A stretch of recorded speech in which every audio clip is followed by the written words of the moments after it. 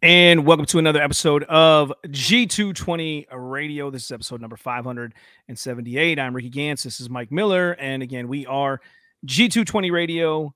We got a pretty good program for you tonight. We're going to be reviewing an article titled Toxic Traditions. And looking forward to this one. I seen this, I think maybe it was 3 weeks ago, or it's been within a month. I saw this, but we already had episodes planned. A friend had shared it. And so I was reading it and I sent it to you, Mike, and said, hey, let's do a review on this. What do you think? And you're like, yeah, let's do it. So that's what we're going to do here tonight. I think it'll be interesting to go through it, to kind of go through points. I've got some points that I put together, and then go through it, and then kind of give some of the maybe positives or negatives at the end of maybe what we could pull from the article, maybe in a positive way, and maybe what we thought was negative from the article. And so I'm kind of looking forward to this one as well, to kind of diving into it. Mike, how's things going on your end? And are you looking forward to this one too? Yeah, I think there's some good conversation pieces in here. I think they may see issues that we should be thinking about. I don't always think they land at the right conclusions. I think, and part of it, and kind of not knowing a theological understanding of what they're going at. It kind of makes it hard. What is the outcome, desired outcome? But I do think there's some really good things we need to think about and consider deeply, and then come to hopefully a better response to the issues that they bring up. Yeah, absolutely. And so we want to get into this. It's not a very long article. It's actually fairly short, and I will post the article in the description of the video on YouTube, and I'll post it underneath the video on Facebook for those listening that way. But I didn't want to post it beforehand because I didn't want you to chop it all up and take the fun from us if you are going to go ahead and write your own little reviews. So, but nonetheless, we'll post it there after the program. So that you'll be able to read the article in its entirety. But again, it was very short. It's a short article. It's written by a Margaret Minix. And when I looked her up, I even sent her a message on Facebook there to let her know, like, hey, are you the author of this? Which I found out that it is the same individual, and said we was going to be doing a review on this article. But this is an older article. It's from a couple years ago, but it just kind of came across my eyesight, like I said, within the last month to 3 weeks, 3 weeks to a month or something like that. But we're definitely going to get into that next week. We're going to be talking about boycotts. Mike, give us a little primer of some boycotts, man, and what we're going to talk about next week. So I'm going to be boycotting next week. The show. That's what the show's about. No, we're going to talk about, should Christians boycott, and think about it. Try to think about it. And just our own relevance. What does Scripture have to say? What can we glean? Obviously, I think Scripture, as far as I know, doesn't say thou shalt not boycott or thou should boycott. But just to think about, what is boycotting? What's the purpose? How should we think about it as Christians? Especially when you have companies virtue signaling or whatever else things they want to do, kind of to pander to the progressive movement, whether it's an abortion or the LGBT nonsense happening. That how should we as Christians think about these things? What Scripture comes a lot to it. It's a complex idea to think about, where Christians are going to have different opinions. So hopefully we can have at least state on our side of what we believe and state it clearly, so that we can get kind of discussions. And as far as I know, no one has really talked about it. There's been like, we should boycott, but not really kind of how do we think about whether we should or should not boycott, which is what I think we should, or what we're going to be trying to do next week. Yeah. And usually if there are conservatives that are speaking about boycotting, companies or whatnot, they're usually not Christian. So if they are speaking about it, we're trying to talk about that, as well as everything else we discuss here on G220 Radio. We try to do it from a biblical perspective, which means utilizing scriptures to the best of our ability. We don't want to pull things out of context to try to make it fit something, but we want to look at scriptures as a whole and say, how should we as Christians live in light of what is going on in society around us and what other companies may do with their company. And it may go against some of the biblical principles that we have. So what do we do? And so we want to look at that. And I said that with some emphasis on biblical, because I want to get into this article as well. And so again, the title of this article was Toxic Traditions. And it says these traditions are making the church sick. And so that's why we titled it, Are These Traditions Making the Church Sick? And I've got, let me see here, I've got 8 points, and then point 9 was a takeaways from this article. And I'm just kind of, these are basically the way it's laid out in the article. So nothing to shock you with, Mike, there, but 8 points. The first one is in dealing with traditions. And so my first point is that this author of this article makes a point that Jesus preached against traditions. And so I'm going to read this section and then we're going to get in and talk about it. So again, this is by Margaret Minix. And this first section says, Jesus preached against traditional things when he walked the face of the earth. Those teachings are still prominent today. However, they are being overlooked, and traditional things are toxic and killing the modern day church. Some of the very religious traditions held by leaders during Jesus's day were actually keeping people away from God instead of drawing them closer to God. The same thing is happening to churches today that are steeped in traditions. Well-intentioned traditions have turned toxic, and they do more harm than good. Habits become traditions because they are valued and cherished by those who have gotten accustomed to them.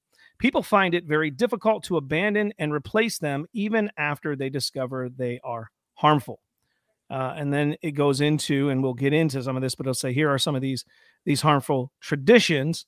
And so just kind of going off that first point here, this idea that Jesus preached against traditions. And the one thing I'm going to say here, and it was also something in my takeaway, so I'm kind of giving it away, is one of my negatives. In this article, you're not going to hear a lot of scripture. I believe there's only like one passage or one scriptural reference in this entire article. And I found that as a negative. I mean, if you're proving this point, you're making a case, then give me something biblically to look at. That's why I said biblical, and I emphasized that prior to jumping into this, because give me something that I can associate your conclusions with. And this idea that what come to mind is, I've heard this from others as well. I heard this from anti-Calvinists. I've heard this from others who are against, mainly Reformed theology, but they'll say, you are teaching the traditions of men. And they'll quote Matthew 15:9, where it says, in vain do they worship me, teaching the doctrines, or teaching as doctrines the commandments of men. Or Mark 7:13, where it says, thus making void the word of God by your tradition that you have handed down, and many such things you do. So these are the scriptures that come to my mind as to thinking, okay, is this possibly what this individual is referring to? But there was no scriptural basis for anything in this first getting this article set off. I think there's a point in which we have to consider, what did Jesus actually preach against, and what did he preach for? So they kind of use tradition broadly. And so it almost makes it sounds like, and I don't know if this is the author's intention or not, but like this idea of like all of these, all traditions are bad. Are the religious traditions of Yom Kippur bad? That's explicitly stated to be done in a certain way in the Bible, the Day of Atonement or the Passover. And if that's included in the lot, well, the author is mistaken, because Jesus upheld the law. He upheld the right understanding of the law. What Jesus preached against was the Pharisees adding to the law in order so they don't break the law and then act as it is the law. And that's something different. Right. And I think when you kind of see some of the these issues, at least what I've noticed, is that distinction isn't made throughout the article. We'll see it kind of right away in the first one. And so we do have to understand, what was Jesus teaching? Jesus taught the law. He taught people to obey the law. So yes, in one sense, Jesus did away with the traditions of the Pharisees, but at the same time, he made the law, or he explicitly exposed the meaning of the law that was kind of hidden or had to be developed from the Old Testament. You think about his Sermon on the Mount and the whole "I tell you this," or "You've heard of this, but I tell you this." And all he's doing is he's going over the 10 Commandments, but he's showing the original intent, which isn't hidden in one sense. This is not there. You have to kind of place them together. He just makes that connection for us. And so, these well-meaning traditions or something like that, that's a little dicey when you start talking about Jesus, because he does uphold traditions. And what other traditions, is this author going to be thrown away? Like, should we not be going to church? Should we not be doing the sacraments or the ordinances? What else in there that is necessarily commanded to do? Are these now just these toxic traditions that we must rid ourselves because it's making the church sick? Yeah. Now, we're going to get into some of these examples because they do give examples, and they're going to be my points as we go through this.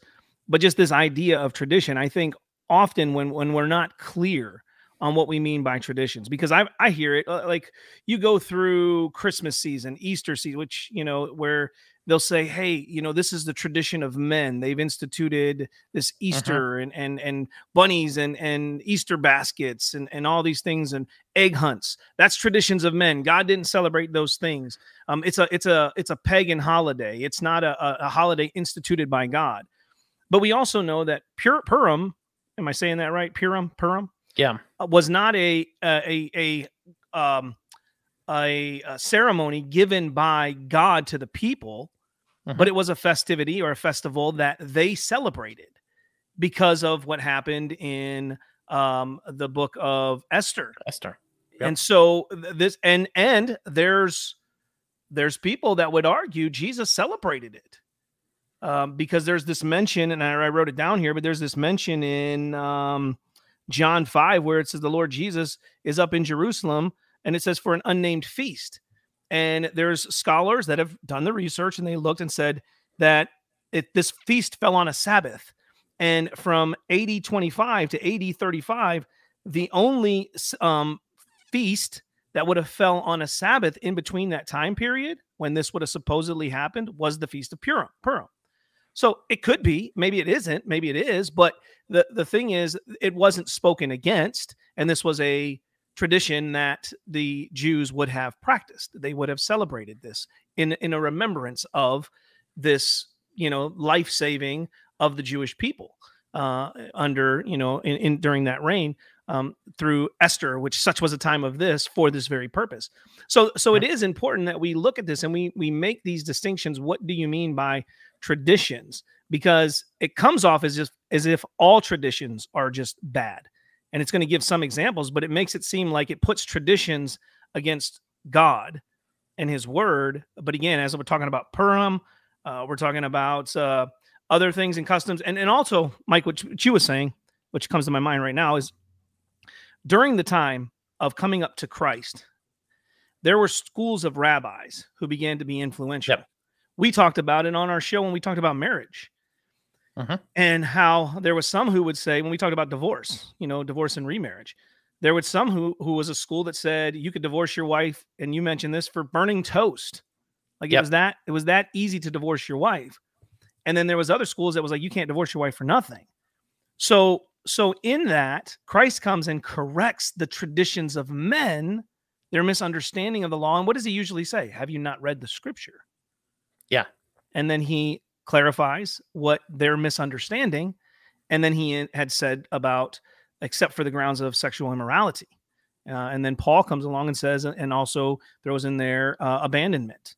Right. And so there are those things where you have to let the scripture speak for itself. And I think it would have done better within this if there would have been scripture support for the position, as with maybe some more examples to define, what is really meant by this. Because if you choose to celebrate Easter or Christmas, are those traditions of men that God hates? Well, I would say no. And then we'd have to dig into some of those things. But for some people, that might be a conscience issue. But if it's a conscience issue for you, and it's more of a preference for your conscience, is it legally binding then to put it on other people? Because that's what the Pharisees were doing. Those were the traditions. They were. Yeah. Yeah. Go ahead. Yeah. I think it's just, I think even going through this article help us to think about what are traditions that are not, like kind of making those distinctions between this is kind of a family tradition that we do in order, as a family, how we treat Halloween or Christmas or Easter and birthdays and whatnot, versus this is mandatory. This is required for godliness, this kind of legalistic aspect. And I think these are where those lines need to be thought about, and to consider, again, what does the Bible say about these things? It's not, traditions happen. We talked about this when you think about the church and like what's required to be, what's a required Sabbath worship and what's not required, and the change and the freedom we have between what is required and not required when it comes to worshiping God. I think, and these are, again, we should think about these things. We should think about, are these traditions harming the church because it's changing our focus? And so there's a lot of things to think about within our traditions to make sure that they are valid traditions, especially when we consider worship in the church. Yeah. And so along this with using and looking and trying to see what the Bible says about traditions, I'll throw out some scriptures, Mike. I'll let you speak on them, and then we'll move on to point 2. But when you look at Galatians 1:4, Paul mentions that he was zealous for the traditions of his fathers, right? But then when you look at, and he was so zealous to the point where he was willing to persecute the church because of what they were believing. But then you look at 1 Corinthians 11, verse 2. It says, now I commend you. He's writing to the church in Corinth. He says, I commend you because you remember me in everything and maintained the traditions even as I have delivered them to you. So there's traditions that Paul is delivering to the church in Corinth, and they're maintaining it. Colossians 2:8, Paul again says, see to it that no one takes you captive by philosophy or empty deceit according to human tradition. So again, we're looking, we talked about Pharisees, and them adding things or having these different schools bringing things in or getting legalistic, right? He says, according to the elemental spirits of the world and not according to Christ. So, we want to make sure that the things we do and the traditions we do don't cause us to stumble into sin or to cause us to leave these elemental spirits or leave these principal things for these elemental spirits of the world, right? In 2 Thessalonians 2:15, it mentions about traditions again. It says, so then, brothers, stand firm and hold to the traditions that you were taught by us, either by our spoken word or by the letter. So again, either by the scriptures, the letters that are being brought forth, or by spoken word in meeting with them. 2 Thessalonians 3:6. Now we command you, brothers, in the name of our Lord Jesus Christ, that you keep away from any brother who is walking in idleness and not in accord with the tradition that you have received from us. So there's some scripture that speaks about tradition, some warning us of these human traditions that would, again, cause us to stumble or to pull us away from the truth that is in God's word or from Christ and honoring him. And then to take the traditions that were passed down, handed down, either written or even verbally, and practice, which you mentioned one already when we talk about the ordinances within the church, baptism in the Lord's Supper. These are traditions that have been given to us, and we keep those traditions. Now, somebody could argue and say, well, those are given in Scripture, but again, they're still doesn't mean traditions is bad or good. It's the type of tradition, and we should examine it. Yeah, and even if you talk about it, I mean, Paul really doesn't give much, at least in the immediate context, about what these traditions are.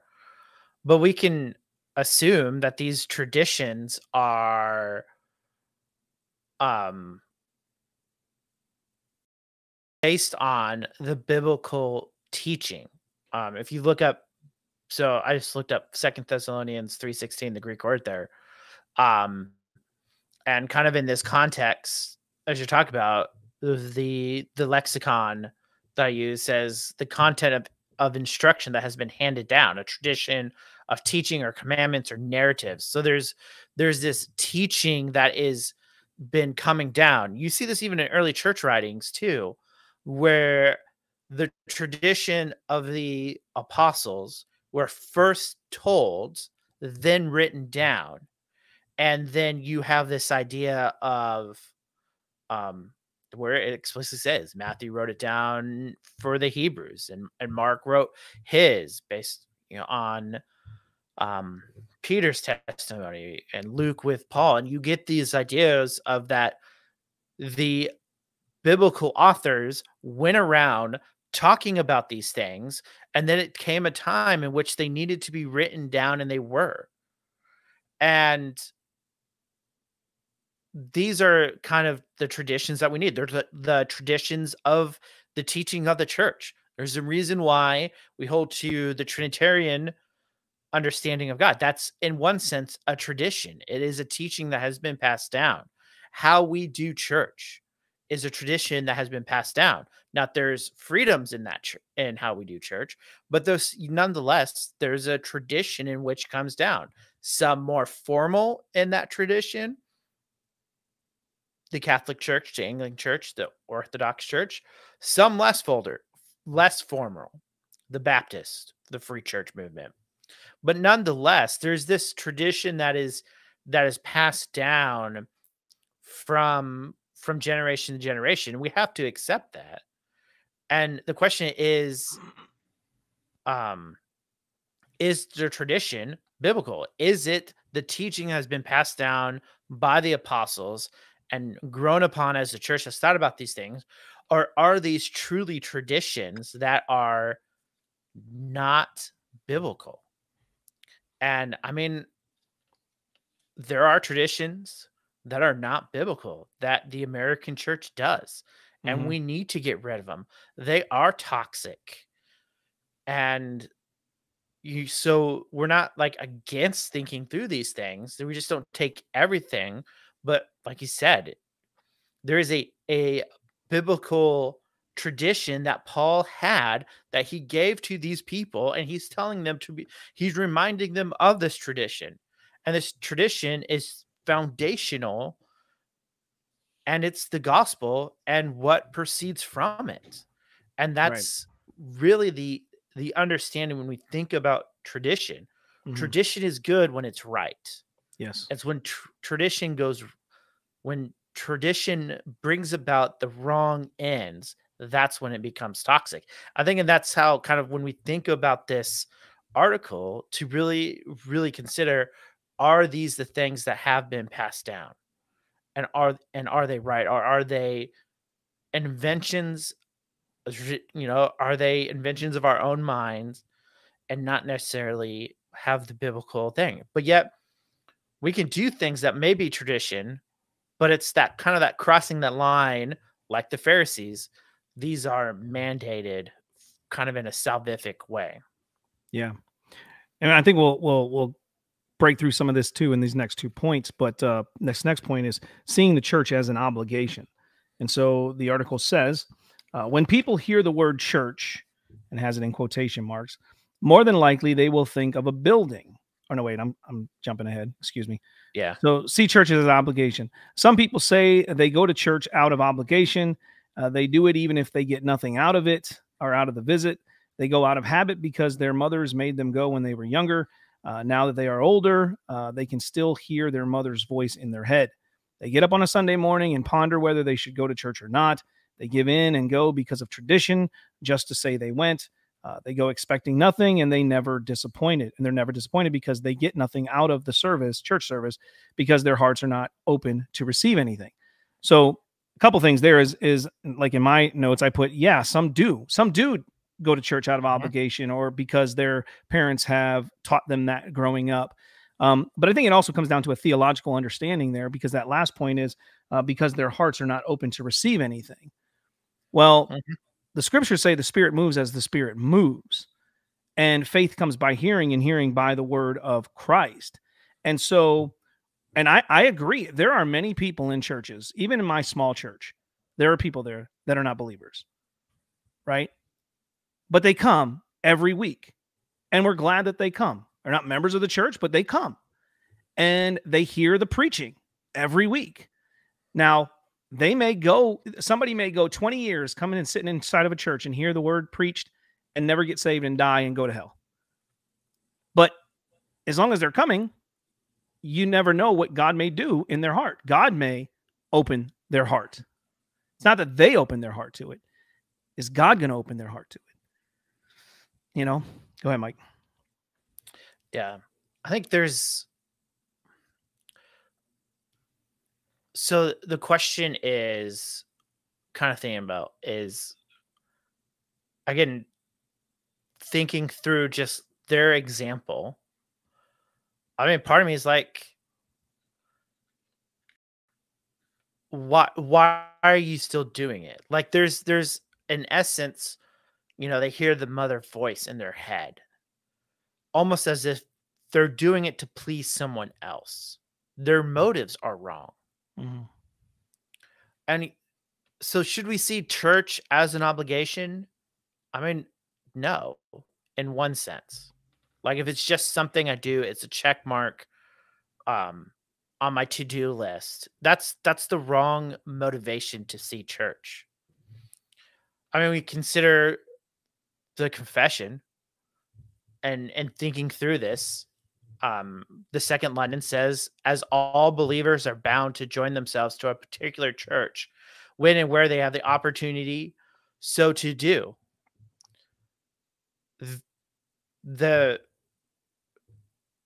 We are called to gather together. There are commands of the Bible that can only be done in the confounds of a church. And now we're going to talk about the church as a building in a little bit. But even so, there's an important aspect that happens at church. We've talked about the importance of preaching. We've talked about the importance of church. The Baptist Catechism talks about how the word is most effectual in the preaching of the word. And it talks about why this is so important, and that it is the means of convincing and converting sinners building them up in holiness and comfort through faith unto salvation. The church is important. The church is ordained by God to be where we come together. So is church an obligation? In one sense, no. But if you're not going to church or desire to go to church, kind of the example they have there, there's something wrong with your Christian faith. Because the church is how God grows us. It's the community in which binds us together so that we are stronger and be able to face this world. And I mean, there's so much more to think about in this area, but yeah, just that wrong motive to, I just got to get up. My mom's voice is in the back of my head. You know, obviously your desire hasn't changed, because I do think in one sense, as Christians, we desire to gather together to worship the Lord. If that's not your desired, in one sense, part of me is like, just don't go. Why do that? And another part of me is like, well, hopefully the Spirit will convict you in the preaching, because that's how it happens. But yeah, those types of people who go out of obligation, they go out of habit because that's what they always did. I think you see that a lot in like the Roman Catholic Church. Yeah. You know, they get what they get. But if you come to worship servicing, expecting to encounter the living God through the preaching of his word, your heart attitude's different. The worship songs that we sing are different. And so this kind of toxic tradition is really a reflection of the person who's going to church, and less the reflection of the church, and the people, the genuine believers of going to church. Yeah. No, absolutely. That's a great point, Mike. I mean, when you think about it, they're putting the emphasis on the one who is most likely the unbeliever and calling this a toxic church practice. It's not the church that's toxic here. But even when you look at the parable of the wheat and the tares in Matthew 13, where it talks about like the Satan comes in and sows this seed, or the enemy comes in and sows this seed, and it grows up alongside of the wheat.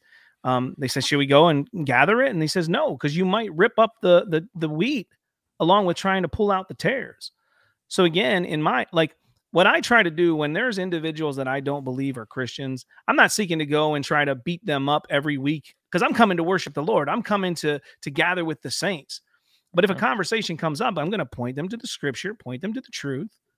You know, if we get into a conversation where I can call them to repentance, if it's clear that they're an unbeliever, you know, but at the same time, I'm also trusting that God's sovereign over salvation, and they're coming. So if they keep coming week after week. Now, I mentioned this in our Bible study last week at our church. I said, because we were talking about, we were in 1 John, and I said, unbelievers shouldn't feel comfortable in church. So they shouldn't. You will have some, because even in good churches, you're going to have some unbelievers that are present. Yeah. But those that are living in outright sin, they shouldn't feel comfortable in church. Yeah. That preaching should be, it's even like we went to the Cleveland Pride a couple days ago, right?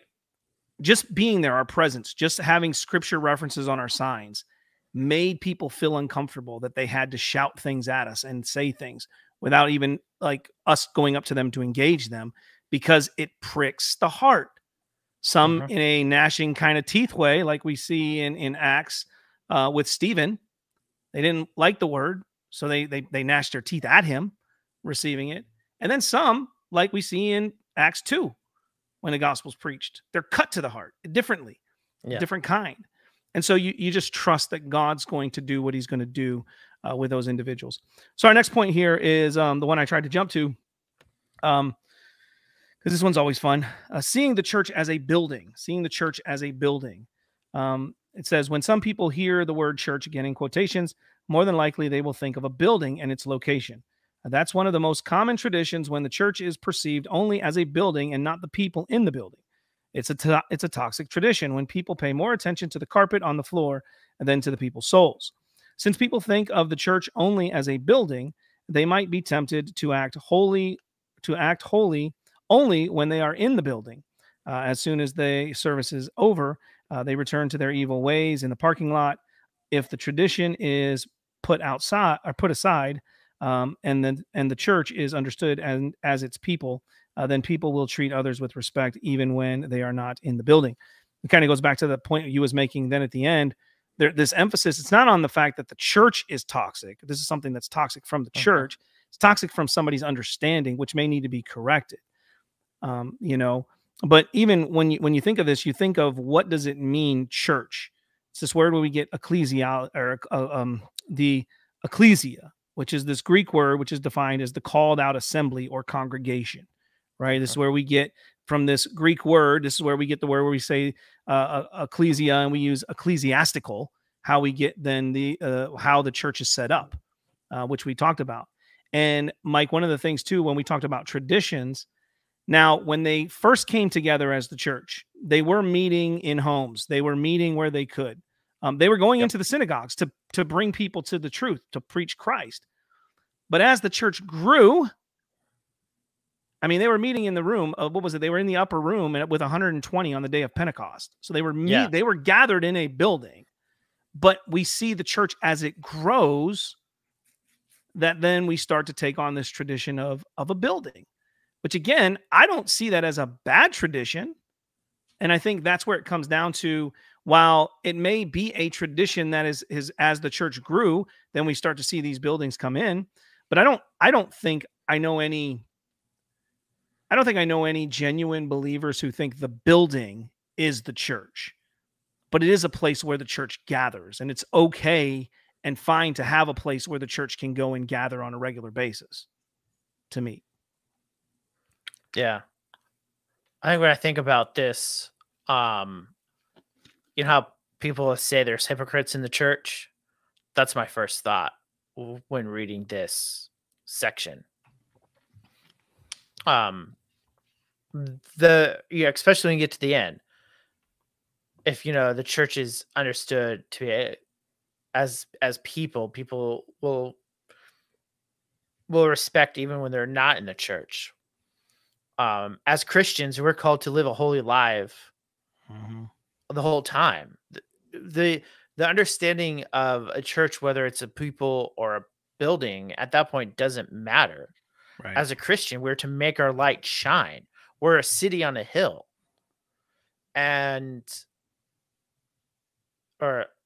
City on the hill. And to think about what that means. Yes, we are a people, but it's also okay to call the building the church, because that's where the people meet. That's where this congregation meet. And so it's a church building because that's where the church is. Does churches get sidetracked by the carpet on the floor? Yes, they do. Is that always wrong? No. Sometimes the carpet needs to be replaced and it needs to be done. Should a church split over the color of a carpet? No, we should love each other enough to not have petty things like that happen. But in the end, I think it shows not necessarily that distinction is wrong. It's that it's the people in it, that they have a wrong idea, that they're being selfish, they're acting sinfully. And that's the problem. It's not this distinction between the church. Because as a Christian, I treat everyone the same because they're made in the image of God, whether they're a believer or not. And that's how it should be. That's how everyone should act. Though it's clear that those who are non-believers only love those who love them. And they hate those who hate them or get in their way or whatever that may be. And so again, there's something deeper here in this that needs to be addressed. It's not necessarily thinking about a building as a church, because in that sense it is. But it's are we humble enough to love our neighbors as ourselves? Well, we only do that when Christ has changed our hearts and we put Christ first instead of us. Yeah. And I think too, when we look back at church history, Mike, and you probably will know this a little more than I would, but from my understanding of listening through church history, through Reformed Theological Seminary and whatnot, the idea of, I mean, we give a lot of pushback against Roman Catholic theology, but in their building of their church buildings, they're looking to, they're looking at the kingdom of God on earth. And so therefore, let's build and prepare for this. Where we're having a place where people can all come together to worship the Lord, right? And so the building of a lot of these old structures that we see that are just marvelously put together. Again, we can talk about the statues and all those things, right? And we have in previous programs, but they were putting these things together again because they're making this, like, because you consider the temple that was designed in the Old Testament, the way that it was to be structured and laid out. It was detailed. Now, God's not calling us to make a structure like that in the New Testament, but they were building it with intention in mind to build these things. And so I think when we look at that, again, it's tradition, yes, but they were building towards, because they, amillennial, Augustine, we're already in the kingdom. Let's make this kingdom, right? Let's not it's God's bringing this kingdom, but let's build for what we actually believe, according to what we believe. And so whether it's those big cathedrals, big buildings like that, or you meet in a storefront, because that's where your church plant is meeting. Again, it's not necessarily the building, but the building is a place where we come and gather together. And it's not wrong to have that as the church where it's gathered, because then you have this place where people know on a regular basis and frequently you're going to meet, you're going to gather there. When you come together, it's not, I don't know where we're meeting this week. And it does happen in the underground churches, overseas where they're persecuted. They may have to shift where they're meeting, but I think there's room for that throughout the body of Christ, where whatever region you're in. You know what I mean? Yeah. I mean, you think about the old cathedrals, they're built to invoke a certain type of emotion when you walk in, mainly the transcendence of God. I mean, the main area is 3, 4, 5 stories tall. And the echo and the ornate thing was to bring about certain emotions when you walk in there, especially kind of on the reverence end that you're coming to worship God. And I think, while we don't have to build buildings like that, there is no specification in the New Testament that your building is to look a certain way, have this certain design. But when the medievals were thinking about these things, they thought about it in that way. If you look at old cathedrals on Google Earth from the sky, they all have the same shape. They have the shape of a cross. That was intentional. That was on purpose. It was to reflect and to think about the crucifixion and the salvation that was accomplished and then applied in time to us, and to really dive into the architecture of that. There is a beauty in that transcendence that evokes a reverence for God. Now it can get taken too far, right? And we can't have that strictly be the reason and emotion that we feel when we go there. But that's what you got to see. And I think that's obviously not captured in many modern churches today. Not that is needed. But again, it's still the churches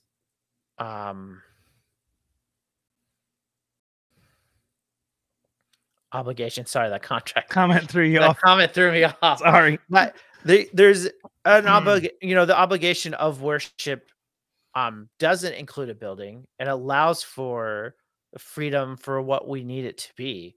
And we should just see that. And yes, people paying more attention to the carpet. Let's say it, that's just wrong. Unless you're paying attention because it needs to be replaced and, the church is on it. But, well, that's why I think as elders within a church, excuse me, pastors, preachers in the church, you want to build your people up to understand things so that when those decisions come across, your decision making as a church body, you're making the right decisions with the right motives and intentions, not for your own selfish gain. The Bible clearly speaks of us putting others above ourselves. So if we're all seeking to try to do that as Christians, then that should not be an issue that happens. It does happen, and as you already mentioned it earlier, it's because these are selfish individuals. I want the carpet like this because maybe I give this much money, or because I serve this much in the church. I do this. My family have been members of the church for this long, and so therefore I want these things to be this way. That's not the Christian attitude. So so those are things that need to be taken into consideration. It's not the church practice or tradition there that is toxic.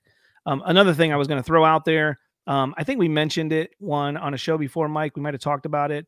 Even with the churches, outside of churches, you have cemeteries, that they would have where they would bury their dead, and they would bury them in a certain position, facing a certain way, because it was intentional. We won't get into it, but they had intention behind what they were doing. Because there was this reverence for God. Go ahead, Mike, real quick, and then if you wanted to say something. I just think, that's just a critique on us. We're just not intentional with things. Right. So I think we need more intentionality when we look at buildings. Yeah. All right, number 4.4, and we'll try to move a little bit along here because, man, we've already 50 minutes into the program, and, we're only on 4 points, and I've got like 4 more to go. All right, so focusing on the outward instead of the inward. Says today, many churches intentionally dress casually. Some older people frown against the practice because it has always been a tradition for them to dress up to go to church.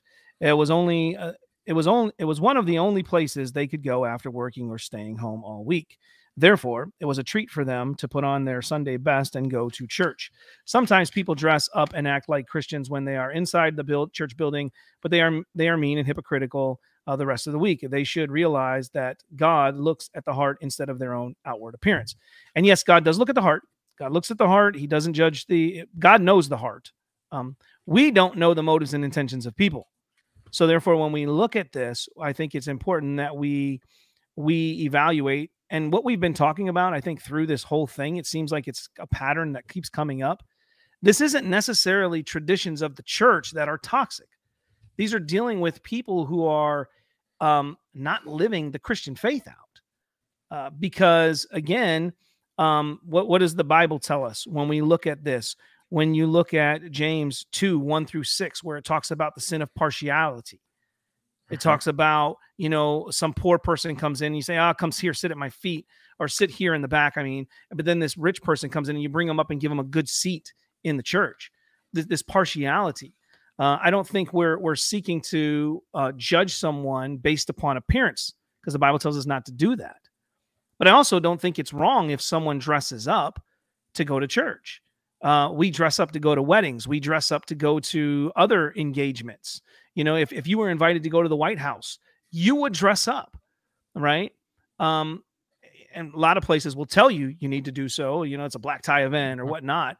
But just out of reverence, when you go to a wedding, you're just not going in shorts and a t-shirt, right? You're going to put something on. So I don't think it's makes you more holy if you wear a suit and tie to church. But if someone does that, it's kind of hard for you to judge the motives and intentions in their heart because of why they're doing it. And I think that's kind of what I was reading there, is there's this judging this intention. But there is reality to, there are people who dress up. There are people who go to church and put on a facade while they're together gathered or around other people that are Christians, not just within the church, maybe when they're around them outside of the church, but then when they're away from them, that's just not who they are. But that goes back to the hypocritical nature, which Christ speaks a lot about hypocrites, right? Yeah, I think too, the focus is on the Sunday best, but you can also do the same thing on casual, like frown upon people who dress their Sunday best and just think they're being holier than thou and what that is. So it's a two-way street on the dress. Obviously the Lord told us like that all can come. Some people can't afford nicer clothes than others. I do. I think personally there's in a sense when we come to worship, there should be some sense of honor that goes into it. Like you're mentioning, this isn't just, going to a restaurant. You're coming to worship the Lord, the King of Kings and the Lord of Lords, the one who is all about for his glory. And there should be like in some sense something different than the ordinary, something that sets that day apart. Now, what I think kind of what they said, I don't think you should be wearing you don't necessarily have to wear a three-piece suit. But I think the dress does communicate something. And like you said, how you dress to a wedding. Like I've seen people come to a wedding in shorts and t-shirts and they look out of place, especially when you have this kind of everyone else is kind of dressed up. It almost seems trite. So I think while the focus should be on the inside, that we should be not hypocritical like we talked about last time, I think there is some thought that needs to be taken into what you wear to church, because clothes have what we wear communicates what we think about things.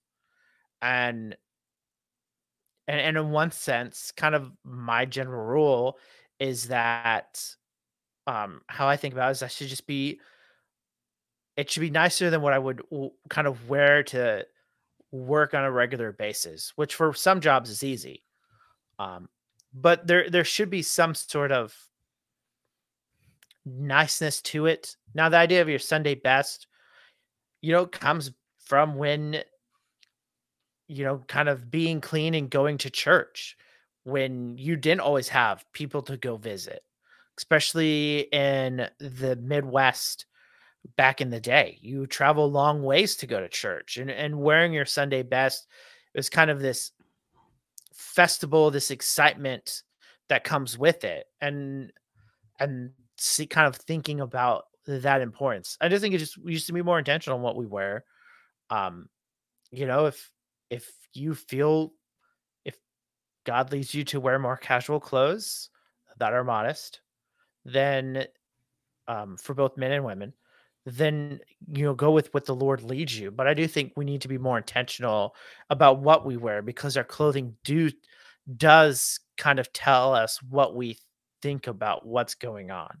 Yeah, I think that's a great way to kind of explain that. As you're speaking, I'm thinking about the fact that Christ clothes us in righteousness, robes of righteousness, right? And so there is this imagery that we see in Scripture.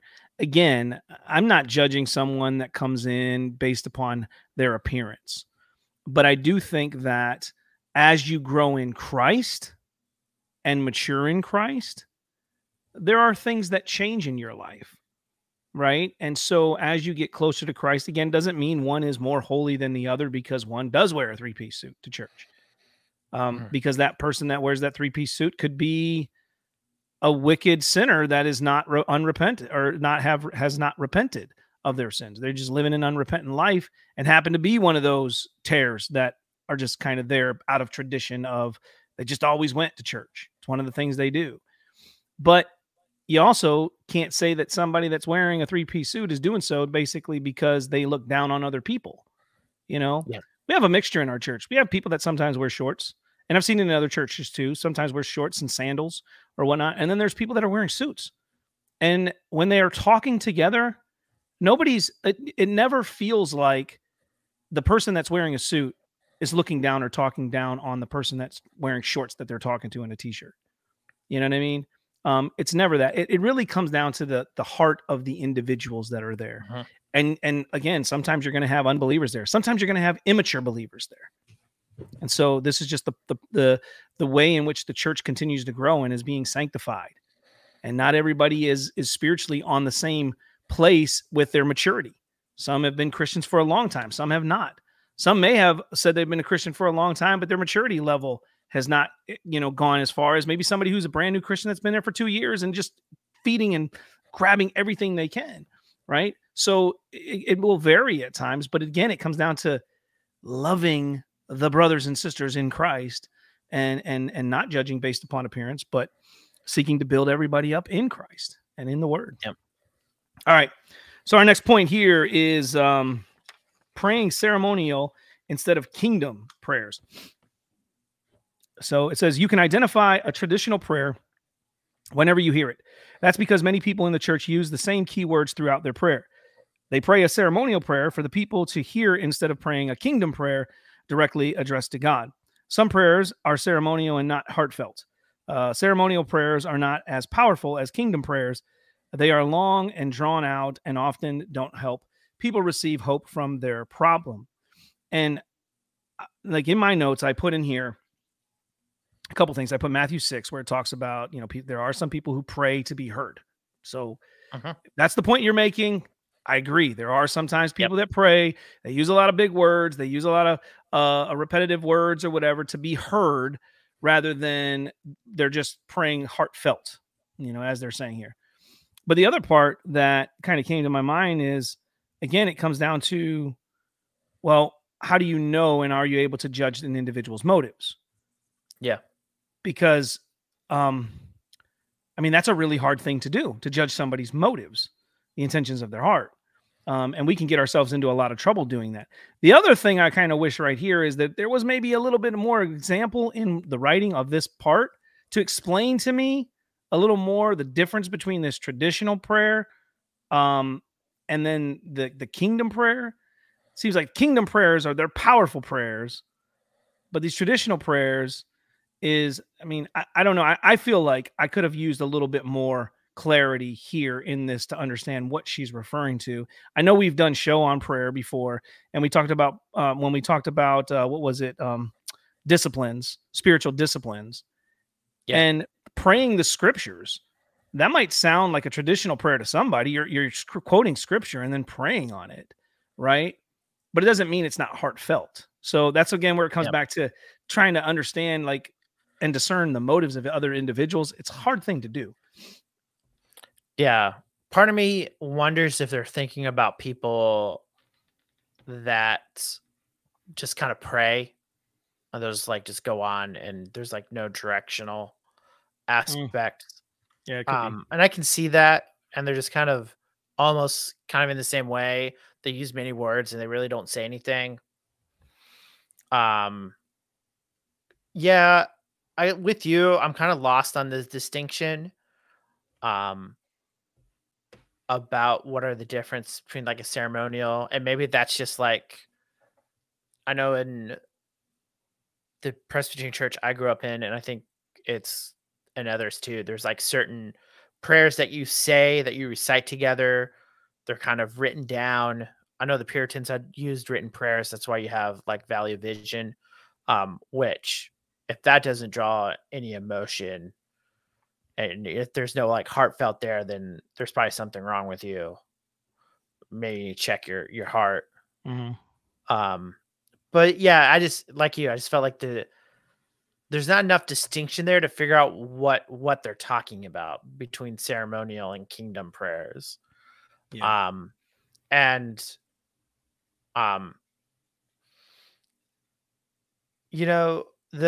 Often people don't receive help for them when you pray. Is that necessarily the problem with the prayer, or is that a problem with the one who's hearing the prayer? Again, is this really an issue of one person and not the other? And maybe just not having that distinction makes it hard. I do think you should think about your prayers, and you should, have a plan of what you're going to do. Though the Lord may lead you in other ways. But kind of again some. I think it's that key intentionality word that you. Yeah, I was going to say it's that key word that you brought up already is being intentional about your prayer. Yeah. I'm pretty sure we have a show on it somewhere about being intentional of our prayer. That's actually on Podbean.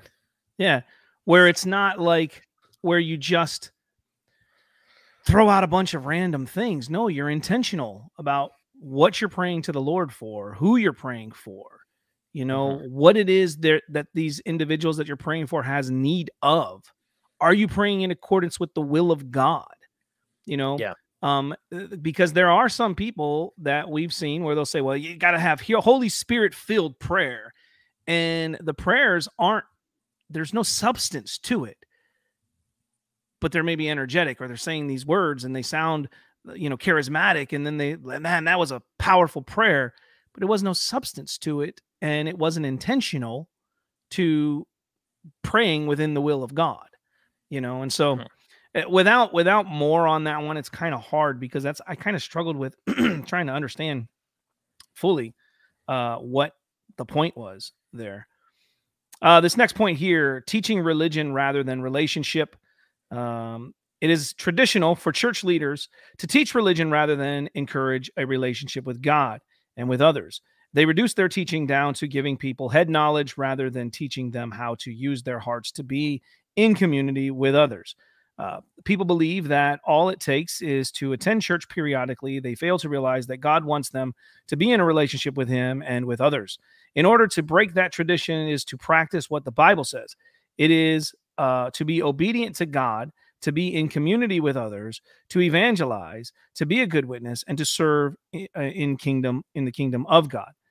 I find this one to be a little contradictory because you talk about head knowledge rather than like it's head knowledge versus heart knowledge. But I think all preaching should be expounding the scripture, and then by way of application, here's how you apply this in your life, right? That's good preaching, right? Here's then how you apply this to your life. But then it goes on to throw out these, well, here's what it means to be biblical or to have this relationship. It's to be obedient to God, right? So you're putting out all these things that we get from the scriptures. So knowledge impacts the way we live out our faith. It's not void of one or the other. You have to have the knowledge of it, and then it's practically lived out, But I want to say this because this for me is a pet peeve. I don't like the term that Christianity is a relationship, not a religion. It's both. Okay. We got to stop saying that. We got to stop pitting them against each other, right? It's both. Yep. Okay. We did a show on this. Yes, we did. It is a relationship with Christ, and it is also a religion.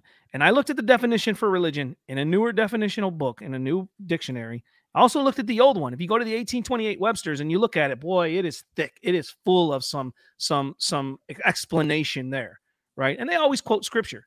But religion's definition: the belief in and worship of a superhuman power or powers, especially a god or gods, a particular system of faith and worship, a pursuit or interest to which someone ascribes supreme importance. Now, this is a modern definition, but even within that modern definition, it says things that if you are a Christian, you practice. As I said, a particular system of faith and worship. You worship, you have a system of faith, you're practicing religion. A pursuit or interest to which someone ascribes supreme importance. Is your faith the most important thing to you? The object of your faith, I should say, the most important thing to you, because the object of your faith should be Christ. And if it is, you're practicing religion, right? And so you adhere to a set of beliefs and practices. This is what religion is. And so it's not this one against the other. It's not this in James 1:26. It says that if anyone thinks he is religious and does not bridle his tongue, but deceives his person, his heart is worthless, and this person's religion is worthless. But pure religion is what? To take care of widows and orphans, right? So there is a pure religion.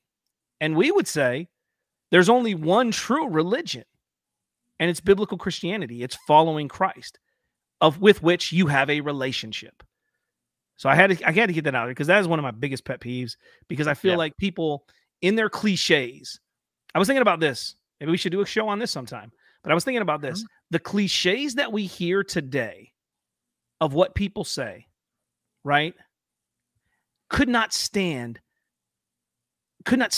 next to the quotes from Puritans and their deep thinking about God, who he is, and his word. Yep. Like these, they're just little, God hates the sinner or hates the sin, but loves the sinner. These little things wouldn't stand next to the amount of thought that has gone in through church history, through men who have sought to serve and honor and worship the King of Kings. You know what I mean? That's just a side note, but I mean, we could probably do a show on that. Let's go to the Puritans, because what we see in the Puritans is basically both. Like, you need both. You need the head knowledge. The Puritans' understanding of what kind of Christian life, how this works, is that you need the head knowledge applied to your heart, and then it extends out your fingers in what you do. You have to know what you believe. It has to change your heart, and that change of heart is how you live your life. So you need to give people the deep truths of theology to change their hearts so they can be obedient to God. I mean, when we think about what it, kind of in the Proverbs, there is theological understandings that we can pull from Proverbs that affect how we live our lives. Mm-hmm. And that's the point. I think and part of this, it's not teaching religion rather than relationship is not really kind of part of this. It's, are we is our orthopraxy based on our theology, or just what we feel is right? Right. Is really what I see here. And our theology should always be informing what we do. Knowing that God is truth and God cannot lie. And as a Christian, a representation, or I represent God to the fallen world. I therefore should not lie, lest I be like the devil, who's the father of lies. All of those, that's theological. That has a very practical aspect of going on. So yes, we should be obedient to God's commands. We should be in community, because that's how you can be obedient to God's commands. We should be evangelizing. We should be a good witness. We should serve. But all of that is done under a theological construct and what it means. Because if you don't have the right understanding to be obedient to God, you're not going to be obedient to God. Right. And that matters. And so, yes, we do have a personal relationship with God. There is a relationship there. But this kind of religion over relationship, like you said, just needs to go away. It's not helpful, because in reality, Christianity is both. It is a religion based on a personal relationship with Jesus within the confines of the community or his seed, which he's redeemed from this earth. And that is how we are to act. Yeah. Yeah, that's well said, brother. Well said. And I think that, your wife has spoken. So we should probably put that show together. We should probably put that on the calendar. No, it would be a good one to discuss that, because you see some of these bumper sticker cliches, t-shirt cliches, and you try to put them up to the way the Puritans, the way the Reformers, the way you go back to our early church fathers and the way they viewed the theology. It's not this pitting it against, well, I saw a quote the other day, I think I shared it, from Keith Giles, our old friend, Keith Giles, where it says, we need more people to not be biblical, but to be Christian, or something along those lines. But how do you follow Christ? Like, how do you follow Christ apart from the Bible? You can't. Yeah. And so that's why I think that's important. We don't want to separate. We don't want to make it religion versus, Christianity or relationship. It's not. It's both. Let's come to it rightly. Let's build up and understand that better rather than try to divide it and pit them against each other. All right. So our next point here is not following the Great Commission. It says traditional churches do not follow the Great Commission that Jesus taught in Matthew 11:16-20. They stay in their churches where they are comfortable. They do not leave their favorite seat to go out and evangelize and be a good witness. Couple things for me. I just thought my question for the author was, one, how did you come to this conclusion? How do you know that churches aren't evangelizing? How do you know that individuals within the church aren't evangelizing? Where are you coming up with the statistics that doesn't happen? I know there's Bill Bright and there's certain statistics that only 2% share their faith. But again, a lot of people, I do street preaching. We put videos up sometimes to encourage others. We don't put all our videos up, but we put some things up. And when we go out, we put it out there for people to come join us, to try to get people to come and get out with us. But I also know there's many people that I talk to that don't do that, but they evangelize on a consistent, regular basis. So my first question for you is just like, how do you know this, that, again, traditional churches do not follow the Great Commission? They don't evangelize. They don't witness.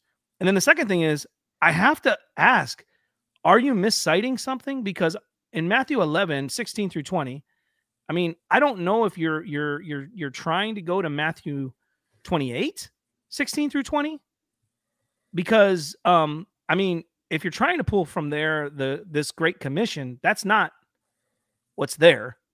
So I think it might be a misquote of Scripture, a miscite. Yeah, the link goes to Matthew 28. So okay, yeah, I would assume it's a okay. So I printed it out. So that's my fault on that one, because I printed it out, and that's what's in the thing. But the link goes there, so that's good. So it is Matthew 28, because I was like, okay, the one place where you cite Scripture, it's not what you want to be citing. But again, even in that, again, my question then would be, how did you come to this conclusion? And that's what I would want to know to kind of understand what you mean by not evangelizing. So I think I kind of took a different take and thinking about Christianity at large, and probably assume that most people don't evangelize. They're not out there doing it. What's the real statistic? It's probably not easy to be known, not even with the best statistical models out there. And if that's the case, that is toxic problem. And it needs to be addressed, and it needs to be destroyed, because they're not being obedient to God's commands. If that's the case. And so I think and maybe for us who are listening to the show, are we being faithful in doing evangelism? And to think about maybe ways to evangelize those in our sphere of influence and those that we're able to see. And I think that's a valid critique, kind of within Christendom. I mean, you hear it. I know you've heard it, Ricky. We've talked about on the show, but that, the line, I'm not called to be an evangelist. Maybe we put that one on the Truism show, which we have addressed, and is clearly not a biblical understanding of what we're called to do. And so, yeah, I think, out of all of them, this is probably the one I agree most with. But then I think it's also broad brushing churches who do focus on evangelism, who do encourage people to leave their favorite seat, quote unquote, and to go out. I mean, in my church, we don't have like a formal evangelism opportunity per se, but our Sunday school teacher has been kind of, asking prayers like, who's talked to someone who's an unbeliever, who's evangelized someone, and can we pray with them, kind of reinforcing this idea of that, we are to evangelize those around us and to have those conversations.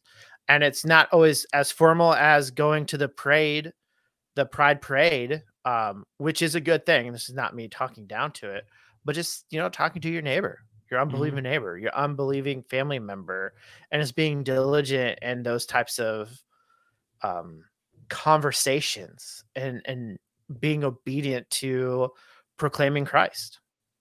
Yeah. No, and I don't get me wrong.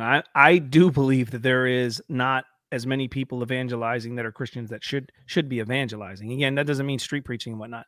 My question is, how does this individual know? Because I don't feel like in each one of these points there's enough information. Because when you say traditional churches do not follow the Great Commission, what goes to my mind, I think of independent, fundamental, traditional Baptist churches. That's what I think of that. And I know they are knocking on doors, doing, going through their neighborhood. And I know that there are many of them who are out on the streets, who go out. And then even when you think of traditional, you could think of are you referring to maybe Roman Catholics, which we would say is not a biblical Christian church? Are you talking about liberal Presbyterian churches? Yeah, like liberal Presbyterian churches. Liberal mainline churches would be more like traditional. Again, I think, the vagueness of what's tradition, right? What's traditional. Obviously we kind of started that at the beginning of the show. And there's some other things like, what exactly do you mean? Is there a lot of evangelism happening at the Presbyterian church I grew up in? Yeah, probably not. But that's probably a good thing. Yeah. And so that's again, what do you mean by kind of tradition? Especially because Baptists tend to have, a tradition of evangelizing. Yeah.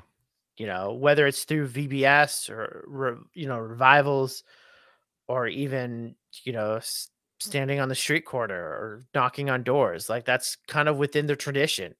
The Baptists are the ones who kind of start the modern missionary movement, and to think about it in that way. So then it just comes down to what is traditional? What are you meaning? Because there is, or is it traditional in that you're progressive and it's not the way you should, right, and it's not kind of in line of social justice? Obviously, we don't know the author, so this is just kind of what if idea. But that's, again, context matters, and probably if we probably read her material more, we would have a better understanding. Get a perspective. Yeah. And I don't want to be so uncharitable. I have, as far as takeaways, I've got 3 takeaways that are negative, 3 takeaways that are positive. I mean, there's more things I could have put in here, but I just was kind of keeping it short. But, there are some things you can look at and say, okay, there are areas where we can improve as Christians and as a church. But are some of these toxic? I don't know. I don't think so. I think that it's a wrong understanding. And in some of them, we don't have enough information in what she's written here. And there's very little biblical support in any of these. We've tried to bring scriptures to this, like even in this Great Commission, Matthew 28 does tell us to go into the world and make disciples, and so we're trying to utilize scripture here. Let's go into this last one, and then we'll get into our takeaways and we'll wrap it up because we are definitely over. So favor old ways. It says, favor old ways here. Every tradition has a favorite jargon that says, we have always done it that way. When people want to keep old traditions and old sayings, then the church is in trouble. Change is all around us, and the church should keep up with those changes. Unfortunately, most church leaders fail to be creative and think outside of the box to come up with new ways to get positive results. They would rather keep on doing what they have always done. That's traditional, and like the religious leaders that Jesus taught, many church leaders today might be well-meaning and well-intentioned, However, they cling to many traditions that have become toxic to the church's health and the effectiveness. Like Jesus, church leaders should be in relationship with God, and that will prevent toxic traditions to dominate the church and make it sick. They said symptoms of sick church. of a sick church. When a person has symptoms of being sick, he goes to the doctor. When the church is sick, usually nothing is done about it. Some members endure the pains, ailments, discomfort, and disease. Others leave and go to a healthy church. Again, I want to say, like not every single point, many of the points, I would have liked the author to give me some examples of what is meant by some of these old ways. What do you mean by these old ways? Because again, as we've talked about when we first started this out, not every tradition is bad. If we talked about Baptist churches going door to door to knock on doors to go through their community, to let people know that they're there and to share the gospel. Is that a bad thing? If that's their tradition? No, they're getting out there. It might not be somebody's preference of evangelism. What is it a bad tradition to have? Is it a bad tradition for Baptists to have visitations when somebody comes and visits their church and they set up a time where they can come and meet with them and visit them at their home? No, it's a tradition, but is it a bad one? So what is meant by favoring these old ways? Again, I think we also, when we look at this, we have to consider pragmatism. Mm-hmm. Are we trying new ways to reach people and do things differently? Because times change, cultures change. So therefore, we need to change and adapt to the times. Based on what? I mean, if you're Reformed, you know there's this thing called the regulative principle of worship. So we don't change our worship styles based upon the way the cultures and stuff change. And so those things can come into play as well. And but again, we always want to evaluate things based upon the scriptures and based upon, are these traditions or these old ways, are they things we can do without? Or are they things that are beneficial to the body and as a church? Because again, we got to consider, as Baptists, we believe in the autonomy of local churches. So for one local church in one area, they may do a practice that is a tradition for them that brings and reaches people or is effective in their area, but in another area, it might not be effective at all. So again, I mean, that's just, again, for me, I wish we had a few more examples or some examples of what does she mean by old ways. Yeah. I think too, to think about it, if they're using, we have always done it that way. Obviously there is traditions to be thought about and whether they are helpful for the goal of the church. Now there are non-negotiable traditions of a church service. That is the hearing of the word, the preaching of the word, the singing of the word, and the praying of the word. You cannot have a church, and also the right administration of the sacraments, i.e., baptize professing believers. And so when we think about that, that's a tradition, and it's to be done in a way. That's what's required to be a church service.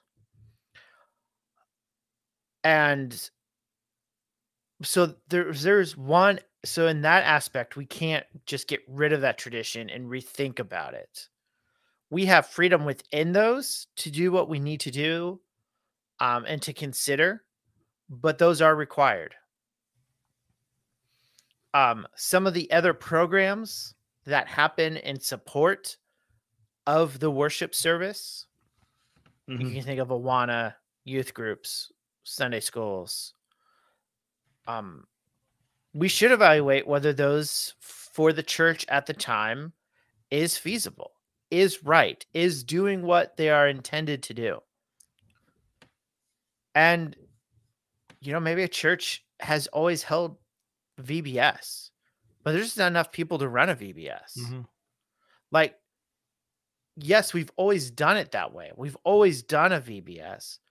Maybe you should consider whether that's a good use of the money. If it's, in one sense, not helping your church get its name out there and to as a form of evangelism. Mm-hmm. I think VBS is a good form of evangelism to bring people in and to teach the gospel.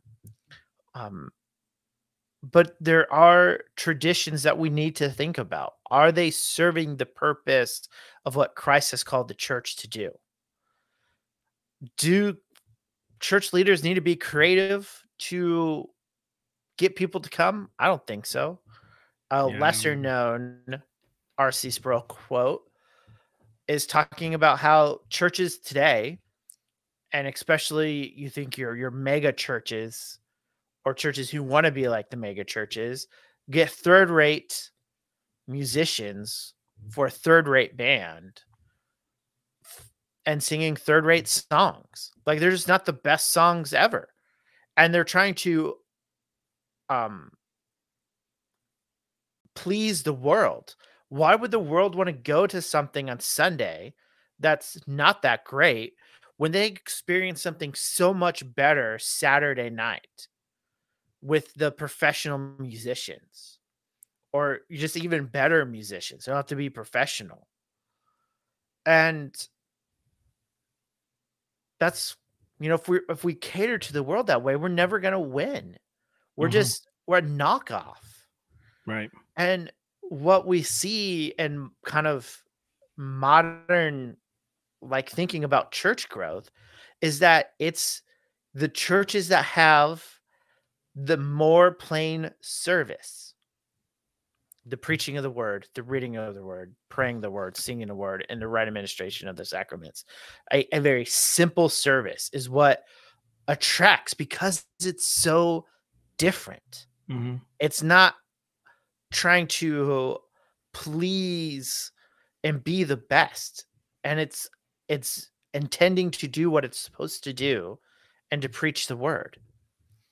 And so we can try to get rid of that, but in one way that makes us different and distinctive, and that now raises eyebrows. It changes, it becomes intriguing. And to think about how that works and what that means. If we're constantly catering to what the culture wants, we're going to lose the message. Yes, we live in a culture, but in some sense, being different from the culture around us brings an intrigue and a uniqueness that allows us to do the Great Commission, allows us to teach, to tell people about the gospel. It is something different. Is it the most exciting thing? Not always, but we're here to hear God, and he's the most exciting thing. And we're here to be, you come to church to be touched by the Spirit, to learn about God, to live in God's world, and to worship the one who created it all. And that brings a different set of emotions and changes the people and how they act. And that's what's needed, is something different. And in one sense, that's thinking outside the box, because everyone is trying to capture what the culture has.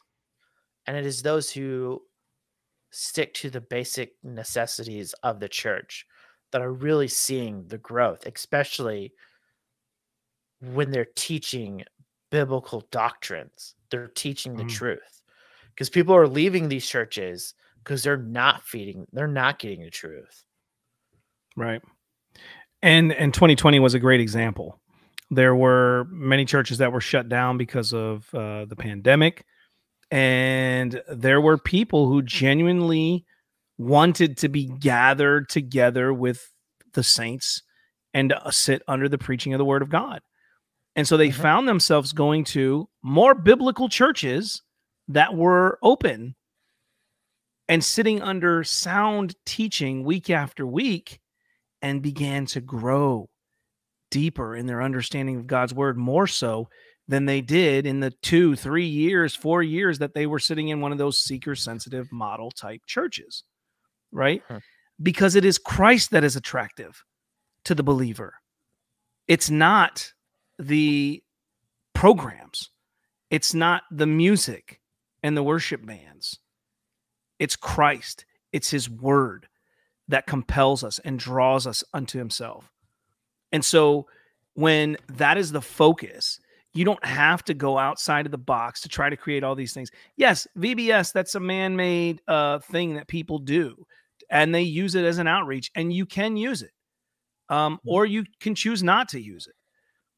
but you don't have to try to do all of these things to change with the times. Well, let's get rid of the pulpit and let's just put a stool there. Let's make it a little more, I don't know what the right word is. Let's call it a stage or a platform, a stage rather than the pulpit.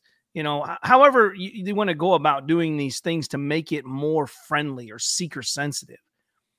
If you preach Christ in those churches and you only give them Christ, a lot of those people are going to leave. And so we've heard this cliche many times before that you keep them with what you win them with. So the only way to keep these individuals is to keep giving them what it is that you brought them in with to begin with. If you was to take all that stuff out and just give them Christ, give them Christ, give them Christ, the unbelievers are going to leave because, as I mentioned already once in this program, unbelievers shouldn't feel comfortable week after week sitting under the preaching of God's word because it's convicting. It's there to encourage, to challenge, to rebuke, to reprove. And so there's no way you're going to be able to sit comfortably under God's word. But for the believer, that's all we need. That's all we need is Christ. Give me Christ. Give me his word.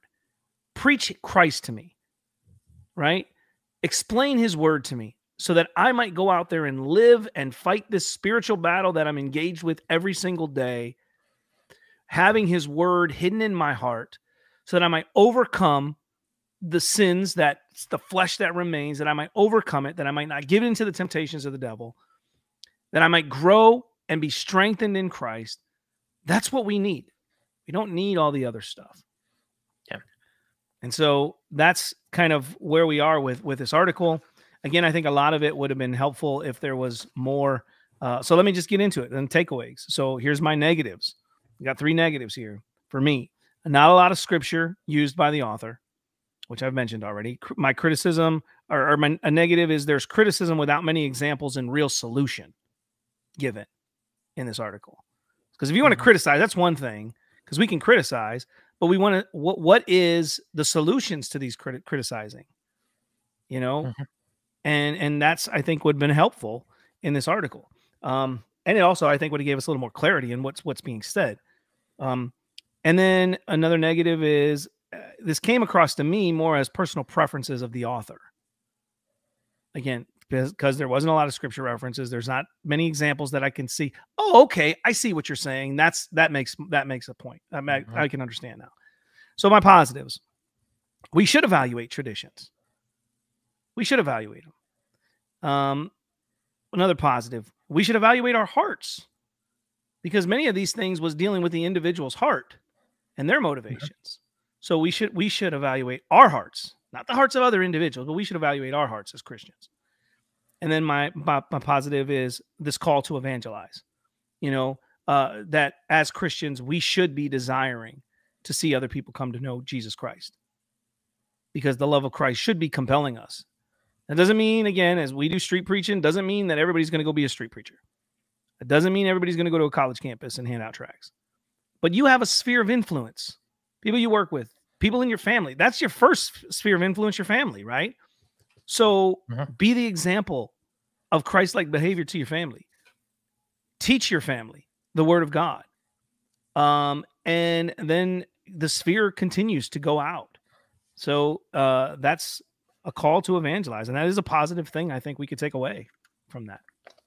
Mike, any takeaways you have? Yeah, I think kind of the big takeaway that I have is that we shouldn't confuse people's motives as toxic issues in the church. And we saw that really early on in it. It was these people, the motives of these people seemed to drive what she thought was toxic with the church. And that shouldn't be the case. Their motives are their motives. And are those motives active reflective of the toxicness of the church or not? Are there toxic churches? Yes. maybe people don't want to go to them. Yes. I mean, Mormonism, for an example, I think fits that bill. Especially those who are about to come out and the influence that Mormon teaching has and the guilt for leaving.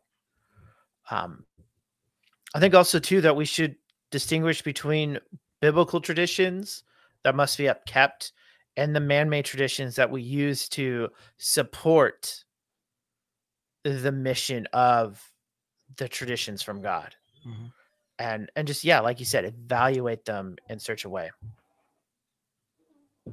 Yeah. I think that's on my end. Oh, okay. I was like, did my door open? So yeah, and so I know we went a little long tonight. We're going to wrap it up now, but I want to thank you for sticking with us.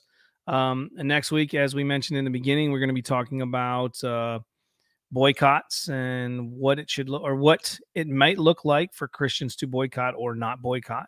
We're going to talk about that next week, and then we'll get into some of our Proverbs series as well.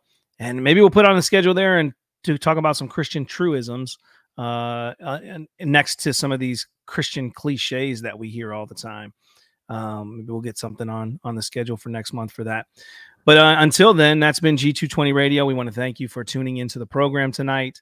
If you have any questions, comments, concerns, you can email us at g220radio@gmail.com. If you have show suggestions, something you would like to hear us cover on the program, again, you can do that at g220radio.com. And we know that we do need to update our podcast because I did not realize we were that far back, and we are like 6 months into the new year. And so if we're that far back, we need to catch up. And so I apologize for that. We will do our best to kind of get that moving along. But until next week, that's been G220 Radio. God bless and good night.